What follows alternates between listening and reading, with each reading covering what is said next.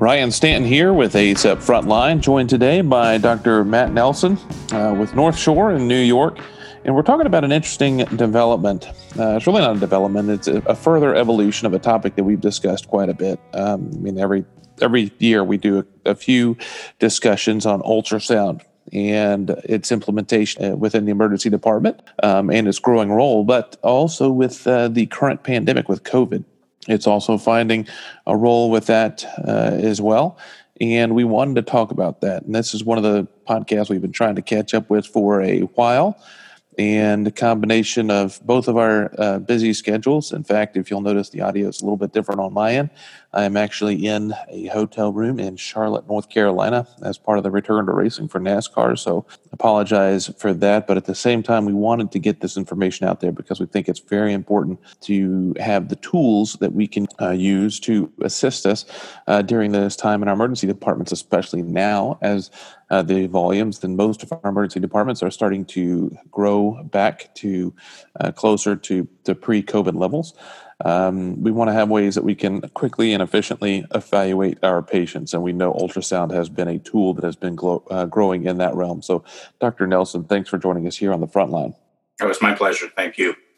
So give us a little background on your role with ultrasound, and then we'll roll into how it's been a tool within the COVID space.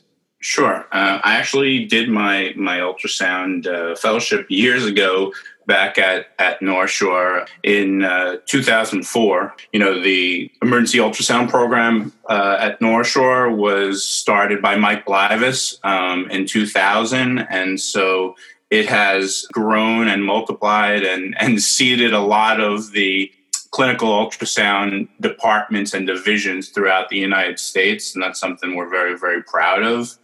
Over the years, have had various roles. And currently, I am the division chief of our emergency ultrasound faculty. It's been a interesting time, but I think the fact that we were a well-established ultrasound program that had a lot of the implementation in place. We were one of the early adopters to ACEP's clinical ultrasound accreditation program. And many people in our division sit on the health system-wide Northwell Ultrasound Task Force for point-of-care ultrasound. So I come from a very, very established program, and I think that in and of itself allowed us to perform and not kind of fade away during this pandemic. I've heard a lot of people say, and have said the same thing, that, you know, before a few months ago, there were no experts in COVID. And so we all tried to learn as quickly as possible using our particular skill sets. And of course, with your facility there, with all the ultrasound things that you've done, start looking at the implementation of ultrasound, point-of-care ultrasound with regard to COVID. Tell us about what the kind of the early steps, the evolution, and what you've learned in terms of things that we can do and use POCUS for with regard to COVID. Sure. So actually, really early on, I had the luxury of getting in touch with some of the emergency medicine and intensivists in Italy. So we were able to gain the insight from their practice and their paradigms. Within the first week of March, we were on the phone teleconferencing with them, finding out what they learned.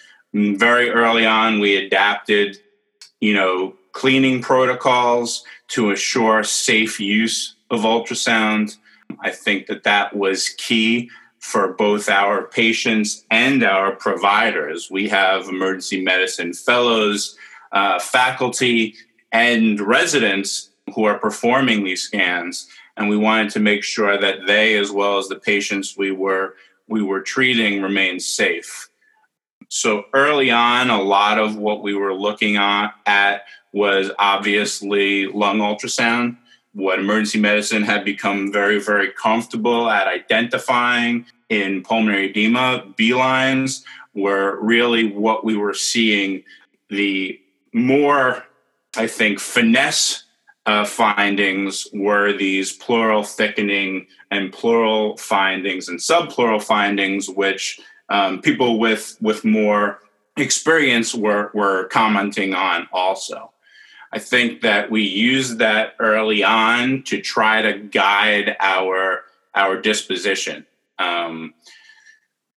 I was in Long Island and we were hit very, very hard, very quickly. It escalated very quickly. Our site, first put out the this kind of walking well area, which we opened up in our research institute. And, the thought was we could use ultrasound to try to risk stratify. So someone who looked okay, and a lot of these walking well COVID patients looked okay, if they had significant ultrasound findings, we would think twice about sending them home. And that kind of developed over the time. As the pandemic ensued, we saw just much sicker patients and much fewer of these walking well. And then almost everyone had these diffuse B-lines. And so the question of, well, what's the utility of doing the test and putting the provider at risk if everyone has these findings? But I think that as the pandemic changed and we learned more about it, we changed what we were doing with ultrasound. We started doing a lot of point of care echo on these patients. When we started hearing more about the thromboembolic risk. And so almost all of these patients who were ill, we started doing these point of care echoes to look for RV strain, because there was a protocol already in place in the ICU with X-fold increase in dimer. They were starting anticoagulation, and this kind of, sealed the deal. And, at our peak, not everybody could get a CAT scan. And we did a lot of lower extremity duplex and had some interesting findings. A lot of very turbulent flow in the lower extremities was seen. And some DVTs were found. So, as the pandemic changed, we kind of used our ultrasound in different fashions. And it's very interesting that you talk about that evolution, because in many ways it's been that way for ultrasound in general. Many of our listeners out there are not going to have clearly the skill set that your facility is going to have with the use of ultrasound. Give some tips and things that the general community based physician that isn't part of a really strong and established ultrasound training program, some of the basic skills and things that you can look for to identify COVID. And of course, you mentioned the DVT and related echo related issues, which are going to be key, because I completely agree. That was one of the earlier wheelhouses of the ultrasound programs of POCUS has been the DVT screening. Give us some of the kind of the earlier or more basic signs and things that our physicians and providers should be looking for with regard to COVID assistance. So I think that kind of the basic lung findings are these B-lines, and I think we've proven that with limited ultrasound experience, most emergency medicine docs can identify B-lines. And these were not, few B-lines here and there. These were diffuse B-lines in kind of multiple quadrants. So I think that, we have several faculty who are fellowship trained, but we have a big faculty of over 40.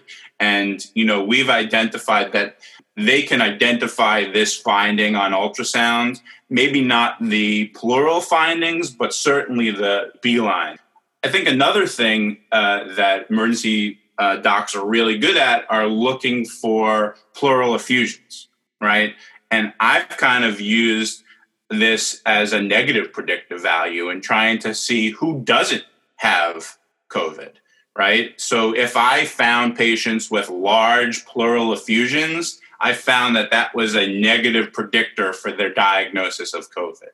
So I think it helped both in identifying patients who we had a suspicion were COVID, but ultimately at our peak, almost we suspected COVID in almost all of these patients, right? It was almost 100% of the people who were coming in.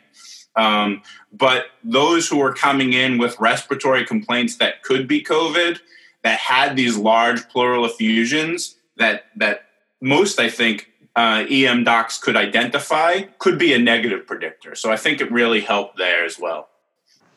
And now that we're in this current phase of COVID, where most of us have had some downturn, I mean, I know up there in New York, you guys have had a pretty significant downturn, but other areas of the country, we're not growing anymore. A lot of areas are seeing this steady downturn, and we're going to see a lot of cross-pollination with other emergency conditions because those patients that were staying out of the ER are now coming back. Does the ultrasound provide that differentiation? You have the sensitivity that you're talking about looking at things, but is there specificity?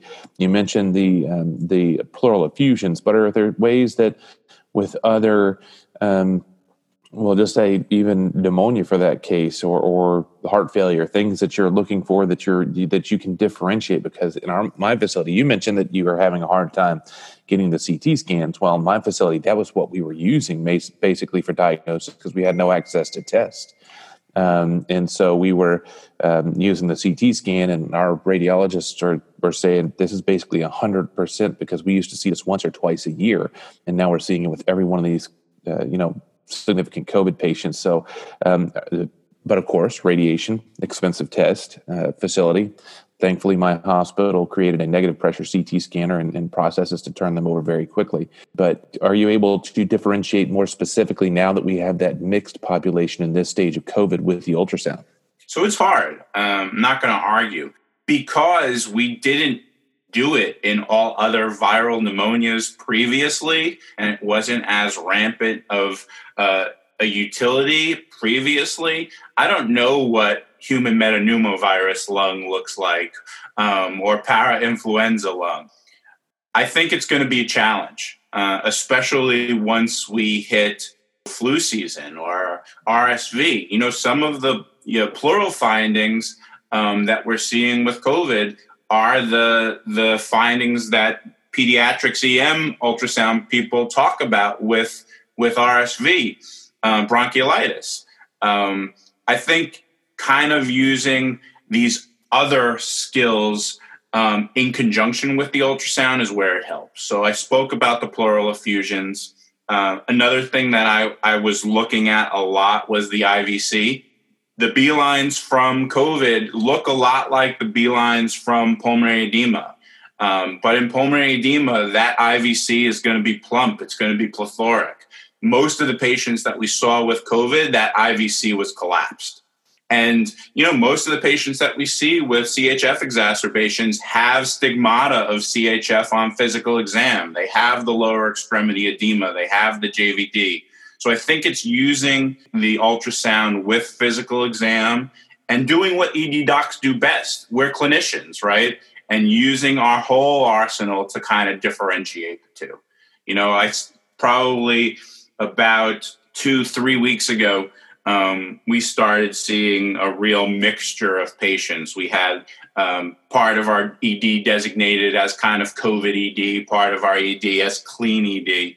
And I saw this patient who had been seen like 3 or 4 times at urgent care during the pandemic and diagnosed with COVID pneumonia, but not tested for COVID until the 3rd visit, and then tested negative and told it was probably a false negative. She was treated with nibs, she was treated with antibiotics. But what happened was she was acute CHF 6 weeks ago.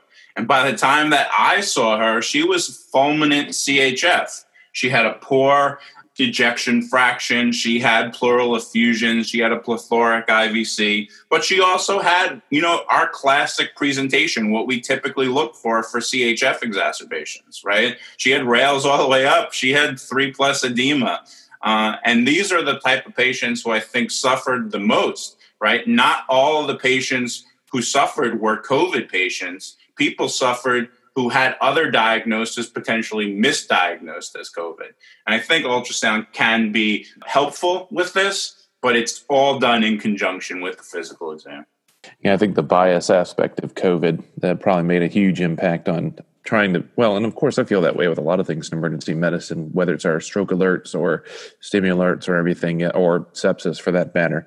Our ability to bias people and then try to anchor them into that particular diagnosis and make them fit, the square peg in the round hole kind of idea of, we said you're sepsis, we're going to make you fit in there.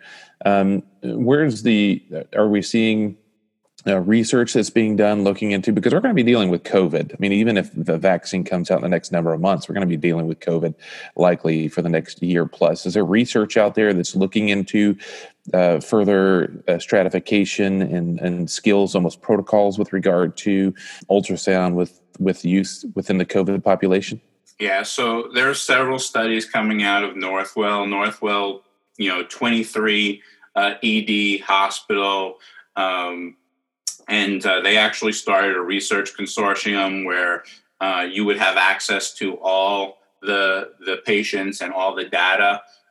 So lots of studies are coming out of that. Our own department is looking at how point of care has helped with various things. We're looking at the lung findings. We're looking at these, what I would call secondary lower extremity findings, not exactly the non-compressibility, but this smoke and turbulent findings in the lower extremity. So hopefully we're going to have some stuff out of there.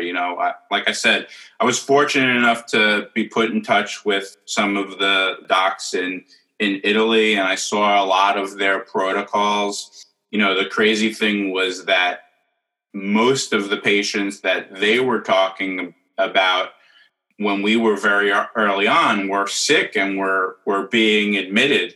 And at that point, we were seeing a lot of these walking well, and it transitioned very, very quickly. So hopefully, we will get out some good research, and it will be stuff that the ED docs around the country, around the world can use. Yeah, I think that's going to be integral, especially as we've yet to see. I think this is probably the first widespread. Well, of course, for everybody, this is. In medicine, this is likely the first pandemic working here in the United States, but at the same time, in terms of widespread acute situation that POCUS has been able to really assist with. I think one of the big things, and when people listen to this and they contact me and say, I love that idea, I think it's fantastic, but then how do we make it happen? And you've talked about some of the early findings, but I think one of the most important things here is looking at some of the protocols for safety, and decreasing contact with patients, face-to-face contact, decreasing that potential viral exposure. How do you guys address that, one, on timing, but then also sterilizing, cleaning the actual device itself? We talked about this early on. We talked with organizations like ACEP. We had a very extensive disinfectant cleaning policy already because of CUAP. I think that, we definitely made adaptations. We ensured that the machines were wiped down in their entirety after every use. So not just the probe used, the entire machine. We made it a policy at our institution that if you were going to be in a room during a aerosolizing or high-risk procedure and using the ultrasound, you had to be in complete full PPE, whether the patient was confirmed COVID or just suspected COVID. So, you would be wearing the same PPE as the person doing the intubation.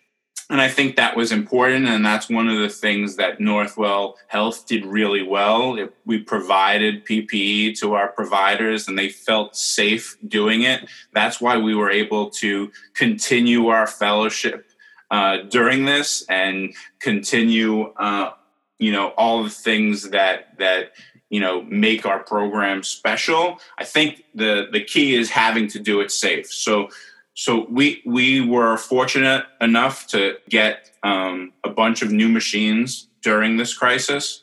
Our hospital got us 2 machines that were cart-based but touchscreen, very sleek, very easy to wipe down, and we actually secured 3 handheld probes and with tablet, and that was even better because that could be essentially wiped down hand to foot guaranteed with minimal effort.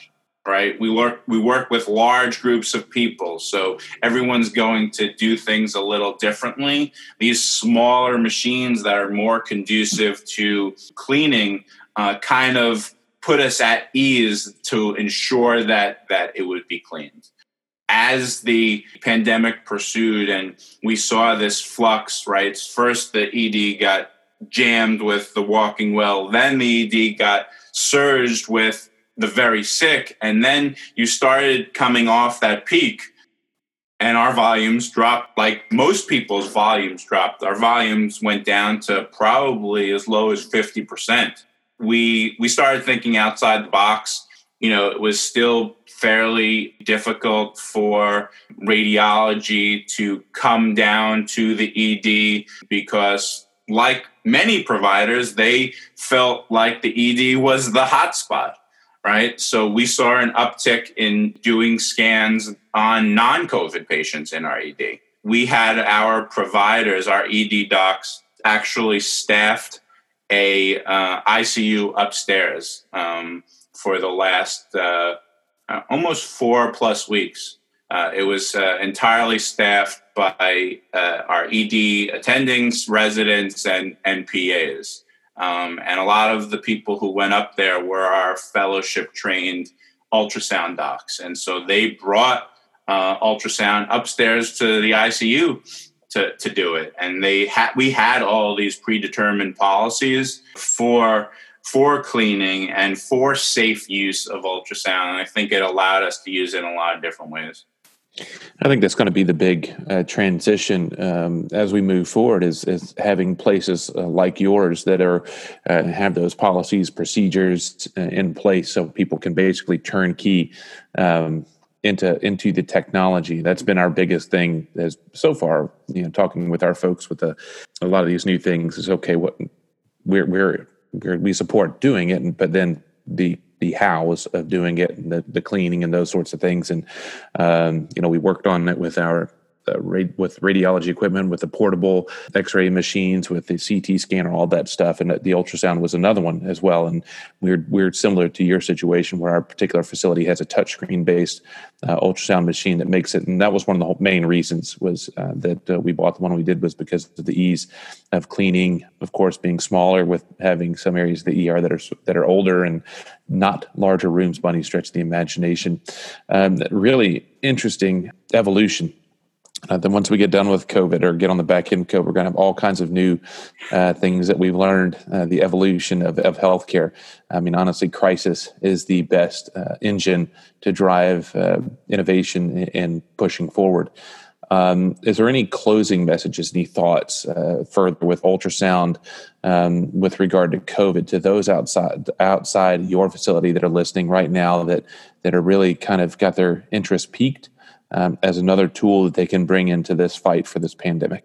Yeah, absolutely. I think the emergency medicine physician should be comfortable that they can identify the most common COVID ultrasound findings. It's not just something that someone with fellowship training and years of experience are going to be able to identify.